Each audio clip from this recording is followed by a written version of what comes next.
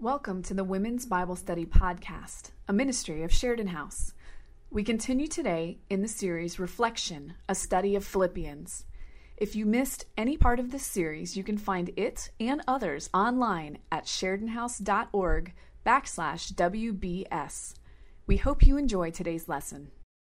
I'm very glad to be here. I am back here on Tuesday nights, but I love this group and the energy, and I'm just grateful to be here with you today.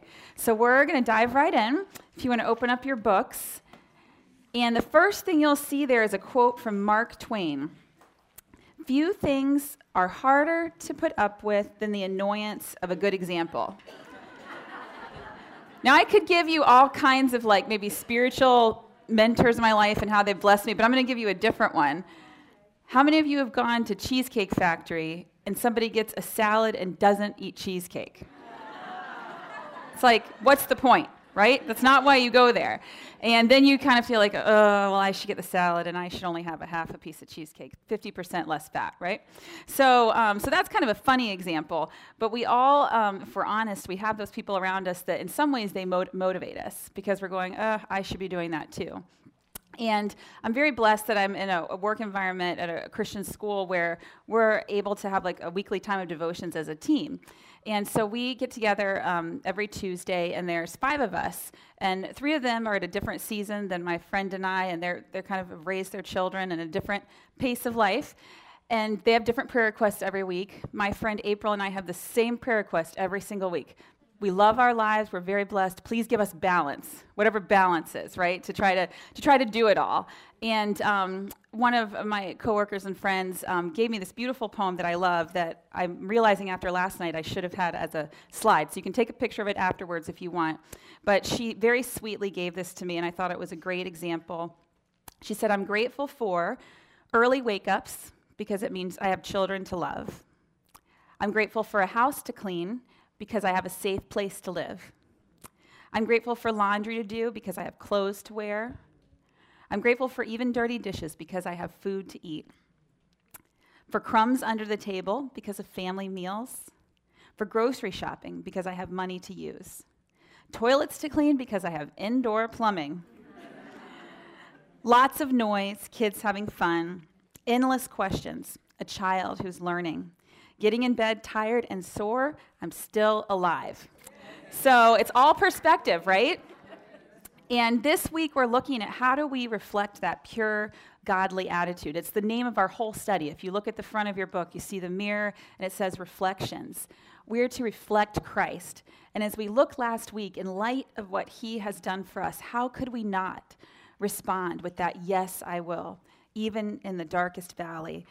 So as we look at this tonight, or this morning, thinking it's last night still, if you look in your Bible, we all have different versions and everything, but it's the one I was using as I was preparing for this. We just looked at what Rosemary taught on last week, and the subheading for this week in my Bible was being light bearers. And I thought that was a great subheading. And that's what Paul is telling us to do here, to shine, to live out in light of Christ dying for us. Will we live for him?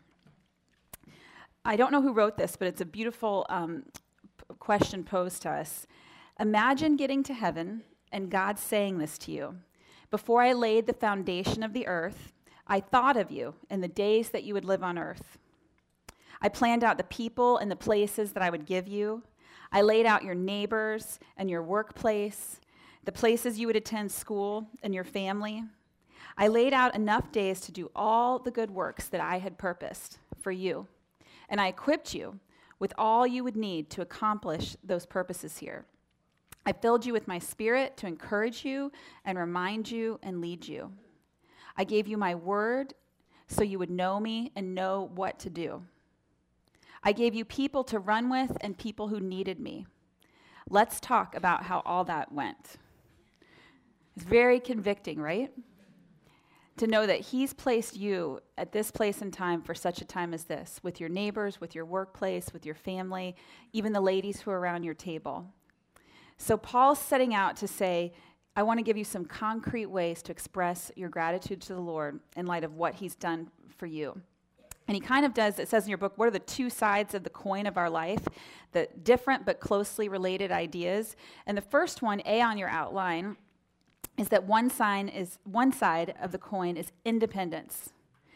In chapter 2, verse 12, it says, "Therefore, my beloved, as you have always obeyed, so now, not only as in my presence, but much more in my absence, work out your own salvation with fear and trembling." He's encouraging personal independence. He does not want their faith to be dependent on him being present there. He wants them to stand for the Lord, regardless of whether he's there or not. And that's an important challenge to us today. That number one, we need to stand on our own. The test of our mettle when we're alone in this world. We can obviously be nice to each other when we're here inside Sheridan House or at church, but what does it look like when we're out there in the quote-unquote real world? Are we able to control our tongues? What do we do when we face temptation?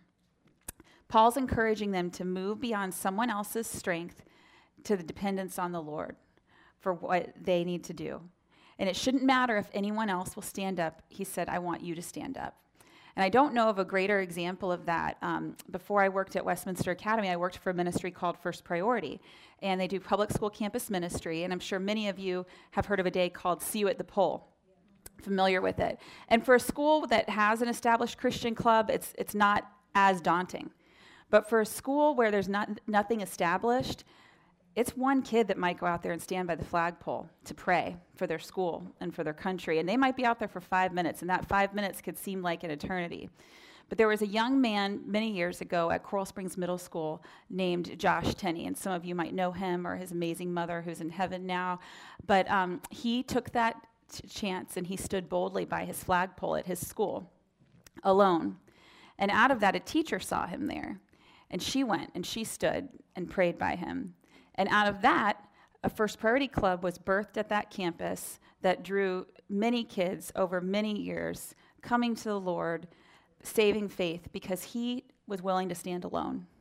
And he didn't know what God would do with that, but he was willing to put himself out there and stand alone. One thing you can read for homework is 1 Samuel 14. There's a biblical example of that.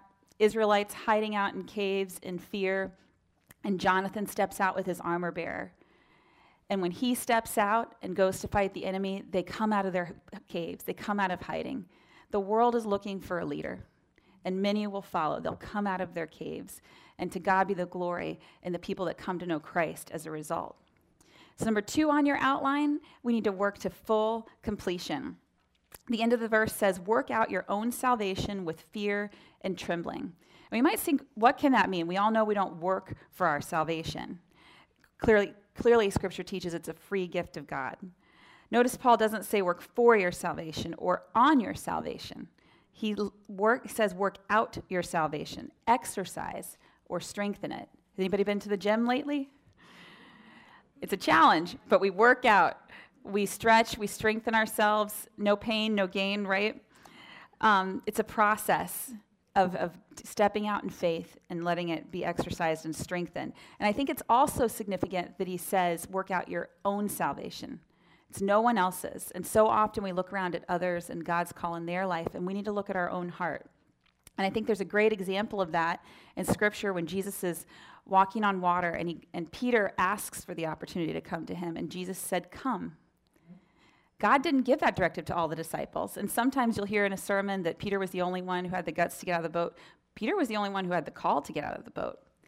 Our calling is unique for each and every one of us, and that's what makes it so special, that we were created in advance for the good works that he designed uniquely for you to do, a calling that he's placed on your life that he has on no one else's. So it's a beautiful illustration of that. A on your outline, our salvation comes at the point of receiving Jesus. We begin the process of living life from the eternal perspective. We need to begin living out from our new nature what we received at the point of salvation. Linda was showing me this beautiful video that her daughter took this morning of a butterfly going from the chrysalis stage, I think that's the one right before, and actually becoming a butterfly this morning in her daughter's backyard.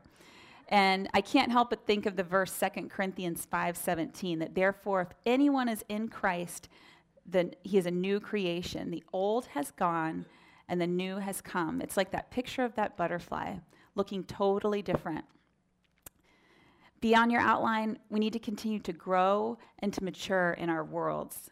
He's saying work out, grow, mature, learn to discover all that there is in the treasure of Jesus. We have to get out of the eating baby food stage and learn the joys and the fulfillment that only comes with that investment of time and deepening your walk with God. The word work literally means to carry something on to a logical conclusion. 10 years ago, last night, I became a mother for the first time. And as I've reflected on what the past 10 years look like, you think about when they're born, they have everything that they need to live. But slowly, they have to learn how to use it. And things that might be very cute when they're little that they don't know how to do, as they grow, if they're not doing them, the same thing that was cute is now frustrating. And so each season of motherhood is different. But it's been amazing to watch both of my girls just grow and blossom into the people that God's called them to be. But just in the same way that we grow and mature physically, God has called us to do that spiritually. It's a process of maturing. And we need to grow with fear and trembling, or awe and reverence. It's not a fear of God in that we're scared of him or terrified, but it's submission and reverence. And I love the word awe. We use the word awesome too frequently, really. But think about maybe your favorite place in God's creation. For me, it's probably the mountains. For some of you, it might be the beach. If anyone's ever been to the Grand Canyon, I've heard that just creates this sense of how big that God is. That's what he's talking about when he says fear and trembling. Take it seriously. Realizing that the God who spoke the universe into existence wants to speak to you, has a plan for you. We need to approach our salvation in life with respect and with reverence, that we've become new creations and not just flippantly say, oh, this is just the way I am, be mediocre Christian life. Jesus didn't die so that we could just say, oh, this is just the way that I am. We need a submission and a reverence to God and a commitment to grow. So the flip side of independence is dependence. So that's B on your outline. The other side of the coin is dependence. God must work in us before he can work through us. And that's Warren Wiersbe, a great quote by him. God must work in us before he can work through us. And Philippians 2:13 says that, for it is God who works in you both to will and to work for his good pleasure. One on your outline, God is the one that's working within us. And many of you have probably seen this illustration before, but it's worth repeating. I brought a garden glove with me. I do occasionally get out and work in the yard. It's pretty clean, though. It's been a while. But this glove is designed to do work. It was meant for that. But until a living hand fills every single part of it and does its work for it, it's just a glove. It's just a thing sitting around. But when you put your hand in it, you can accomplish a task. You can do a great work. And it's a picture of the Holy Spirit filling our lives. We're designed for work. I love Ephesians 2:10, that we're his masterpiece, his handiwork, created to do good works, planned long ago. But we are incapable of that, or we will find ourselves exhausted and frustrated if he's not the one filling us, if he's not the one energizing us. The word work within us, in the Greek, it literally is that picture of energy. And I love the picture of its human responsibility, but it's also God's divine sovereignty. We're made in his image, and it's those two interchangeable things. We have a responsibility, but God is sovereign, and he works in our life. They go together. We take steps out of an act of our will, and then God provides the power for us to accomplish all that he's called us to do. He even creates the desire, which is amazing to me. Think of that verse, to will. Psalm 37:4 says, delight yourself in the Lord, and he'll give you the desires of your heart. Doesn't mean you're going to get everything you want. It means he places the right desires in you so that then he can fulfill those. And I love that picture, to will, to actually give us the right desires. The Christian's life and maturity is at the same time a work of God and of man. The King James says, for it is God who worketh in you to both will and to do his good pleasure. Again, he energizes the desires, which is our will, and our actions, which is our behavior, our obedience and faith to him. 2 on your outline, what are the tools that God uses? He uses 3 different tools, and the first one is the Word of God, and that's why we're all here today. And there's 3 A words that aren't in your outline that I think are worth noting, and the first one is that we need to appreciate the Word of God. We need to appreciate and not treat it like it's not any different than the words of man. It's the holy, written, inspired, authoritative, infallible Word of God. And it has power. It's the only thing we're promised doesn't return void. Nothing else that I say, that I come up with, has a promise with it. When I read a scripture today, I'm promised that it won't return void. I think it's one of the reasons that Billy Graham's ministry was so successful. If you ever watch reruns of his crusades on TV, count the number of times that he says, "The Bible says." The Bible says. The Bible says, over and over and over. If you watch his messages, you'll see that. And another quote from Billy Graham about the Bible, he says, "The Bible is the only book that fully answers the ultimate questions that we are all asking. Who am I? Where did I come from? Where am I going? And what is the purpose and meaning of my existence?" And you're here because you have an appreciation for the Word. You're giving of your time to study it, to talk about it with others. And so be encouraged that you're already on that path of appreciating the Word of God. But the next step is to appropriate the Word of God. It's beyond listening, reading. It's beyond even studying. It's letting it become a part of who you are, that God's truth become our food, our actual sustenance. John Piper has a great quote that says, "Don't starve the wick of your lamp by not soaking it in the kerosene of the Word. Keep your wick in the Word. Hold it fast. Give yourself to it. Hold it in your mind and in your heart." It's a beautiful picture. I wonder if you look back in your life, if you remember the first time that God's Word really became that sustenance to you. I think it's so important to journal because a lot of times we forget. But as I was preparing for this, I was recalling it was in 1993 that my grandfather was diagnosed with cancer. And we lived very close. They lived next door to us at one point. And as a young girl, that was one of my first experiences with really seeing someone go through cancer. And so it was scary. And I remember just dealing with fear and anxiety at that time. And at the same time, life doesn't stop, right? So my mom was a teacher, and one of her traditions in her classroom every year was to give her students Easter eggs. And they would have a scripture inside of each one with candy, so there wasn't a revolt. But the scripture would be personalized to that student. So it would say, "For God so loved Betty that he gave his one and only Son, that whosoever should believe in him would not perish but have everlasting life. Cast all your cares upon him, Barbara, for he cares for you." And she would put in their name, and there was power in that. And as I read all those, as I was stuffing Easter eggs, I didn't even realize it, but I was appropriating the Word of God into my heart. And I remember it was just this supernatural thing of, in that act of helping my mom prepare something for her class, reading so many scriptures and seeing how God personally applies them to us. I just had a peace. So think back on your life. Think of those times where God has just clearly shown up and his Word has literally been your food to eat and sustained you. The third step is we need to apply the Word. So we appreciate it, we appropriate it, and then we apply it. I love this quote: "Faith is believing the Word of God and acting upon it, no matter how I feel, because God promises a good result." We need to trust it and act on it, and as we do, God's power is released in our lives.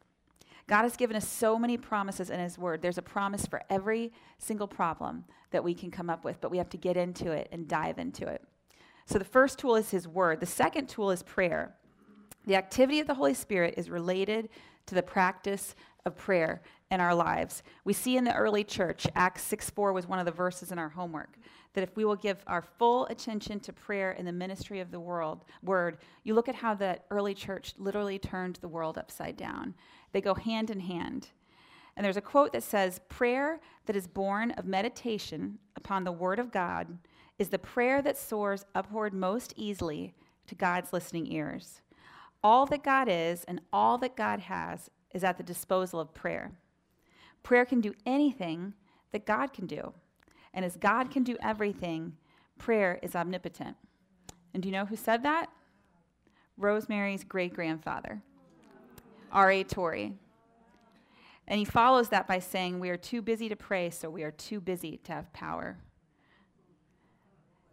And I confess to you, that's often me. I love to get in God's word and study because I'm doing something, but it is the hardest thing for me to sit still before the Lord and listen to him and pray. And I love it that Pam leads our prayer ministry and the power that that has. And you're such an example to us, Pam. You just have that be still, quiet spirit. There's a peace about you, and it's a result of that time that you spend in prayer. So thank you for being that example to us.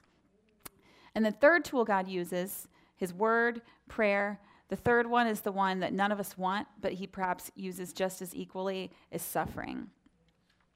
You don't really need an example because we could sit here probably the rest of the day and share stories about times where you've gone through the valley. Maybe you're in one right now, and we're either coming out of one, in one, or going into one, and we may just not know it. But I did want to share with you the words of a friend who just has a gift of writing. And she went through an experience with her son. I've got a picture of him. His name is Theo. And here he looks like he's healthy. He's actually still a very sick little boy. And the story of his life is nothing short of miraculous that he is even with us. But she took some time, he just turned 3, to write the story of his life. And I'm just going to share a few quotes from that. She said, "It would be on that 6th day after he was born, before he was airlifted to Riley, that I would finally get to hold him in my arms for the first time.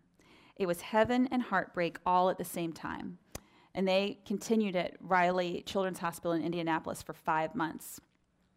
We would eventually discover that Theo had a rare lung disease, a hypoplastic left lung, a heart arrhythmia that would dominate our lives for the next 19 months and nearly take his life numerous times, and brain damage in his frontal lobes caused by either infection or stroke in utero. To this day, it's still a mystery as to what caused all these problems. This day of Theo's birth reframed everything in my life. I now see through a lens, through a brain that's entirely different than if my child had been born healthy.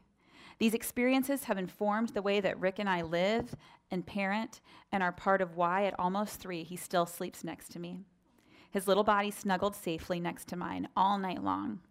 Every time he wakes in the morning or from a nap or does something adorable or even naughty, always in the background of my mind is we came so close to missing this. And these moments are an immense gift. I love Theo with the kind of love that has stared into the face of death as it sought to steal what my heart loved most, with the kind of love that thought it may have to say goodbye. I love him with that wild love born out of suffering and heartache. Though I would never want Theo to go through any of what he experienced, I would choose him 1,000,000 times over. We have a sense that from his suffering will emerge someone marked for goodness. Theodore literally meaning a gift from God. And I wanted to show you this picture because I love how she's laying on his chest. And I think God wants us to have this picture in our minds today. In Deuteronomy 33:12, it says, "Let the beloved of the Lord rest between his shoulders." And that's the picture of ultimate trust, that in the midst of suffering, would we be able to lean into Jesus? Would we be able to rest in his arms, not knowing what the future holds?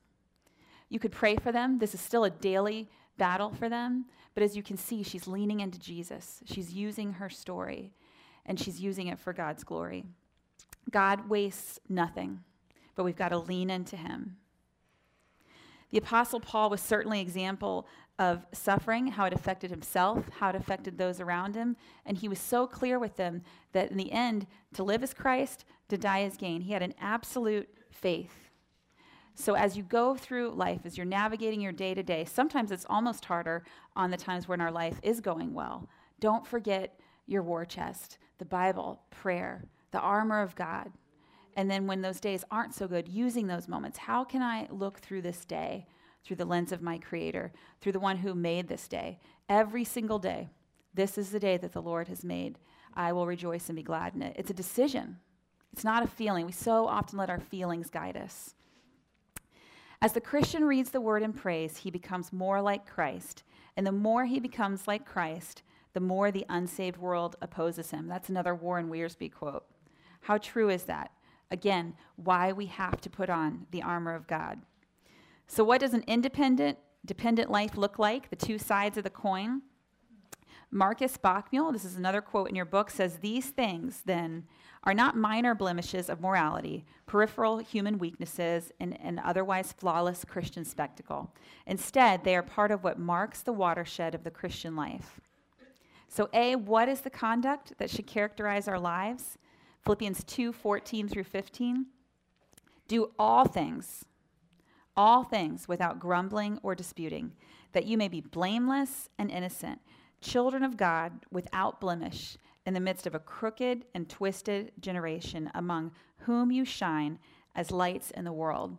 And that's a verse that's near and dear to my heart. As we were naming our children and looking at the meanings of different names, our first daughter, who celebrated her 10th birthday last night, her name is Kate Addison.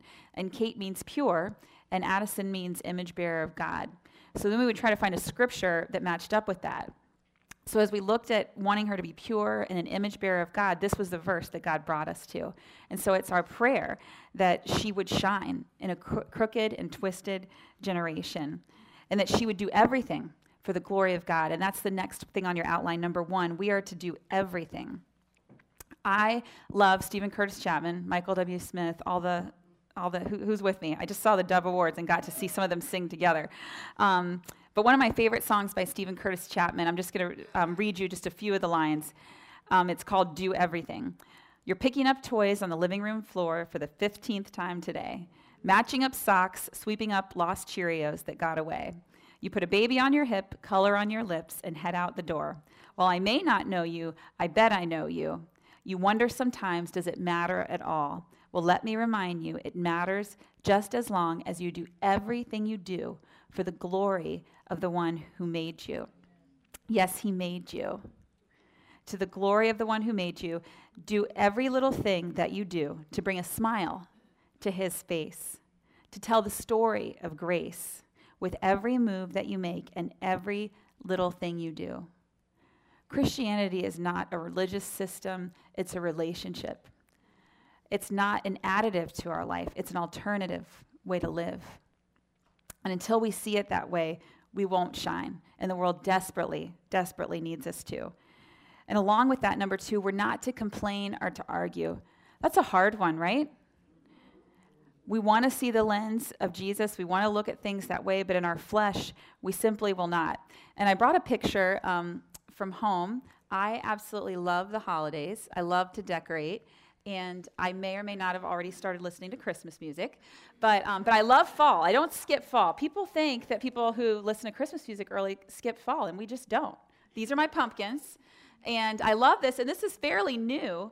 And as you can see, the L had a little accident with one of my little blessings. And have you guys read the Enneagram book? Anyone? I'm a 1. So that's a perfectionist, or I prefer the other word they use, reformer. So I look at this as I'm watching TV and I'm going, it's just really bothering me. I think I'm just going to throw the whole thing out. But it's only 1 letter. And God just spoke to my heart as I was looking at this decoration and said, "What is it that you're speaking on?" And in this little picture, God reminded me, can you be thankful when things are broken, when things are messy, when it's not what you thought it was going to be, when your expectations are not met? So I'm keeping my pumpkins, and they're going to stay out until mid-November when my Christmas stuff comes out. But, and funny, oddly enough, I broke them even more after taking this picture. But can we hold on to our gratitude when things aren't perfect? The Greek word for complaining is actually a term that sounds like what it means. It's a pronunciation that sounds much like muttering or speaking in a low tone of voice. Here's the key word that I hope makes us think of complaining differently. Ultimately, it's an emotional rejection of God's providence, will, and circumstances for one's life. It's an emotional rejection of God's providence, will, and circumstances for one's life. It makes us take it a lot more seriously. Murmuring was a real problem for the people of Israel. After God opened the Red Sea and crushed Pharaoh's army, the Israelites sang for a few moments, but then they started murmuring because they didn't have water to drink. Then God gave them water to drain the murmur because they did not have the right kind of food. And then they murmured about that again. And then they go into the land, the promised land that God had prepared for them, and they were intimidated. And sometimes we give the Israelites a hard time, but they're really just us, right? They're a picture of us. But may we learn from their lessons. May we not forget the goodness of God. Deuteronomy 1:27 also reminds us that God hears us even when we murmur in our tents, or maybe for us, that's our bedroom. He hears it, he sees it, he knows our hearts even when we don't say it out loud. Don't complain, he says, but he also says don't argue. The word for disputing is more intellectual, and here it means questioning or criticisms directed negatively toward God or others. Arguing means to debate. And if the grumbling doesn't stop, it turns into open dissension. And how many of us have seen the destruction that causes? James is so clear in James chapter 3, the power of the tongue. We see these forest fires out in California that are started by a little small spark and how it destroys. And that's the power that we have when we don't control our arguing and dissentious attitudes. Proverbs 16:7 says, things that are an abomination to the Lord, the last thing on the list of 7, he that sows discord or dissension among brothers. And let's be honest, it's our natural tendency in our weakness and in our flesh, but we can choose to have a different attitude. And Chuck Swindoll has a beautiful writing on attitude. And many of you have probably heard it, but if you haven't, Google it today. Just put in Chuck Swindoll and the word attitude, and it'll come right up. But he says this, he says, the longer that I live, the more I realize the impact of attitude on life. Attitude to me is more important than facts. It's more important than the past, than education, than money, than circumstances, than failures, than successes, than what people think or say or do. It is more important than appearance, giftedness, or skill. It will make or break a company, a church, or a home. The remarkable thing is that we have a choice every day regarding the attitude that we will embrace for that day. We cannot change our past. We cannot change the fact that people will act in a certain way. We cannot change the inevitable. The only thing we can do is play on the one string we have, and that is our attitude. I'm convinced that life is 10% what happens to me and 90% how I react to it. And so it is with you. We are in charge of our attitudes. Number 3, we're to be blameless and pure. God often uses the innocence of children as an example. And our route to church every week includes Broward Boulevard and I-95. And if you're familiar with that area, there's almost always homeless people there. And my sweet little daughter, my husband's pretty handy and does things around the house. And she was looking at this gentleman one day and she said, Mommy, Daddy should just build him a house. And in her innocence and in her sweet mind, she's just looking at this person with compassion and saying, we need to fix this. Daddy's gonna build them a house. And sometimes we look on and we judge people, or we try to figure out things that we could never know. And we need to have the innocence of a child, that pure mindset of trusting God. B, what's the outcome of that kind of conduct? Philippians 2:15b says, in the midst of a crooked and twisted generation, among whom you will shine as lights in the world. Number 1, there'll be a contrast. God wants us to live in a way that contrasts the world. Sometimes I enjoy looking at verses that sometimes we've gotten a little too familiar with in another version. And this is Philippians 2:14-16 in the Message. It says, do everything readily and cheerfully. No bickering, no second guessing allowed. Go out into the world uncorrupted. This is my favorite. A breath of fresh air in this squalid and polluted society. Provide people with a glimpse of good living and of the living God. Carry the light-giving message into the night so that I'll have good cause to be proud of you on the day that Christ returns. Is our society not polluted? Does it not need a breath of fresh air? God's calling us to that in a crooked and twisted generation to shine. And the word here of showing and shining, it's different than just turning a light on in a room. It's picturing more of a flashlight shining on. And in our small group leader time, someone shared this, another thing from John Piper. There's 4 things that light does. Number 1, it guides. It also provides a warning. Think of traffic lights. Keeps us safe. And my last one I like that John Piper thought of is cheer. You think about Christmas lights coming. There's different purposes of light, and all of those can align with our Christian life, that we would be a guide, that sometimes we need to be a warning for people, that we would bring cheer, and that we would offer a safe harbor from our polluted world. We are not meant to withdraw from it. We're meant to shine the light on it. And that's number 2, we're to shine. Last week, Rosemary talked about the difference between the sun and the moon and how the moon reflects the light of the sun. And that's what we do. We don't have a source of light in and of ourselves, but we reflect the Son of God. The front of our book has that picture of a mirror. It says the word reflections. That's really, as we're looking at Philippians, that's the whole summary of the book. How do we reflect Christ in light of what he's done for us? Many of you might recall the story of Esther in the Old Testament and how basically God used her winning a beauty contest to become the queen of Persia and to save her people from a murderous plot to destroy an entire nation. Her story is recorded in the Old Testament book that bears her name, Esther. God's name never appears in it, yet his fingerprints are all over the story. But what you may not know is that the same way that Saul's name changed to Paul, Esther's original name was Hadassah, which means myrtle, which means compassion. And then when she became the queen of Persia, her name was changed to Sitara, which means star, Esther. That Esther's name literally meant a star, shining. And I think it's interesting that her name before meant compassion. And her compassion moved her to action, and she shined. She was a star that literally saved God's covenant people. And that was because she was willing. She said, yes, I will, risking her life. She's an example, and A on your outline, we are to be an example. We're taught this all throughout the Old Testament. Israel wanted his covenant people to be that flashlight to the world. And that's our purpose as the church. And going back to the convicting message in the beginning that I shared of the specific spheres of influence that God has placed each and every one of us in. How do we do that? Be on your outline. We can be that moral compass.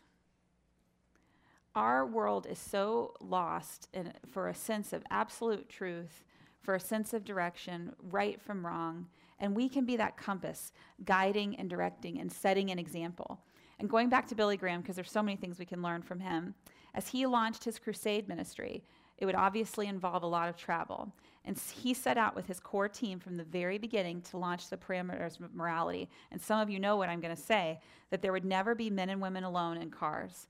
There would never be given the opportunity for anything to happen or for anyone to even accuse. And Bob Barnes has set up that same principle here at Sheridan House. And you look at how God has blessed that. You also can look at headlines in the news and see how, even though people have made fun of that rule, how in our culture today, how that would protect a lot of men, a lot of women. So it's interesting to see that as we abide by God's principles, there's a reason God has rules. They're boundaries for our blessing, for our protection. Perhaps the most powerful tool the enemy uses is in the spread of the gospel is Christians who don't light up the night, who are not flashlights and that just blend in the culture. But when we don't, what are the results? A on your outline, living out the word of life and holding it out to others. Philippians 2:16a says, holding fast to the word of life, basically presenting the gospel. 2 Timothy 1:14, I believe was in your homework. Through the power of the Holy Spirit who lives within us, carefully guard the precious truth that has been entrusted to you. Beth Moore says this about that verse in her study titled Entrusted. God has entrusted a calling and a gifting to each of us. The calling is the same for everyone, that we're to share the gospel of Christ.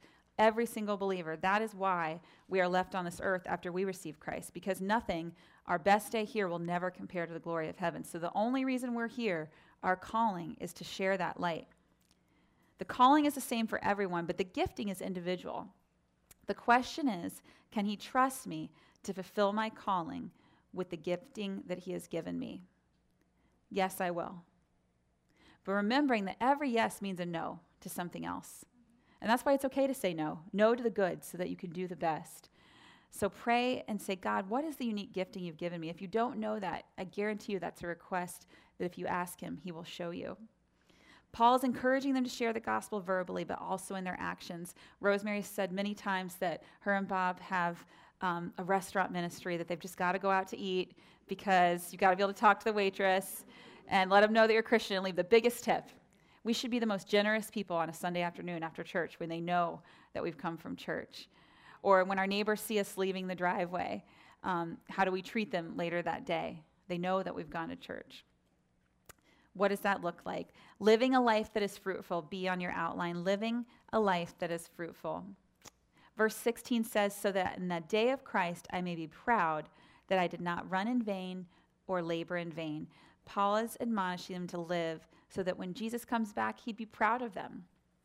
And for those of you that are parents, you've had that moment where you see your kids acting out something that you've been trying to get them to grasp. And I had a moment one day, and I didn't think of this story until yesterday, or there would definitely be a picture. But my daughter, Macy, loves her baby dolls. She's going to just be an amazing mommy one day. And I came out in the living room one day, and she had no less than like 15 dolls all lined up on the couch. And she was out, and I said, oh, are you playing school? And she goes, we're doing a Bible study. And it's the cutest picture. And my heart I did take a picture because I wanted to remember that moment in my mind for someday when she's a teenager. And just to know that pride that we have when someone gets it. If you don't have children, someone that you've discipled, when you see them start to get it, that's how God feels about us. It's when that's my daughter, that's my girl. She's living out, she's trusting me. Living a life of sacrifice. And that's C on your outline. Living a life of sacrifice.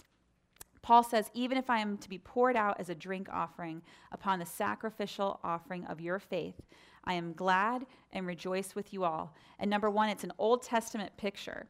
Paul is drawing a picture of the Old Testament sacrifice where an animal was placed on the altar as an offering on an offering. From the Greek, that means to be offered as a drink offering, and we saw some of this in our homework. This refers to the topping off of an ancient animal sacrifice. The offerer poured wine either in the front of or on top of the burning animal, and the wine would vaporize with the steam symbolizing the rising up offering to Jesus for whom the sacrifice was made. Paul's beauty of his entire life as a drink offering, and here he was pouring it out on the Philippians in sacrificial sacrifice. It's a beautiful picture. I had never heard that before, of that drink offering. It's a heart picture, number 2 on your outline. It's a heart picture. He wanted them to rejoice with them. He wanted them to remember his perspective. For me to live as Christ. In life or in death, he said, rejoice. His heart was that he was unaffected by any circumstance in his life. It was all in God's hands.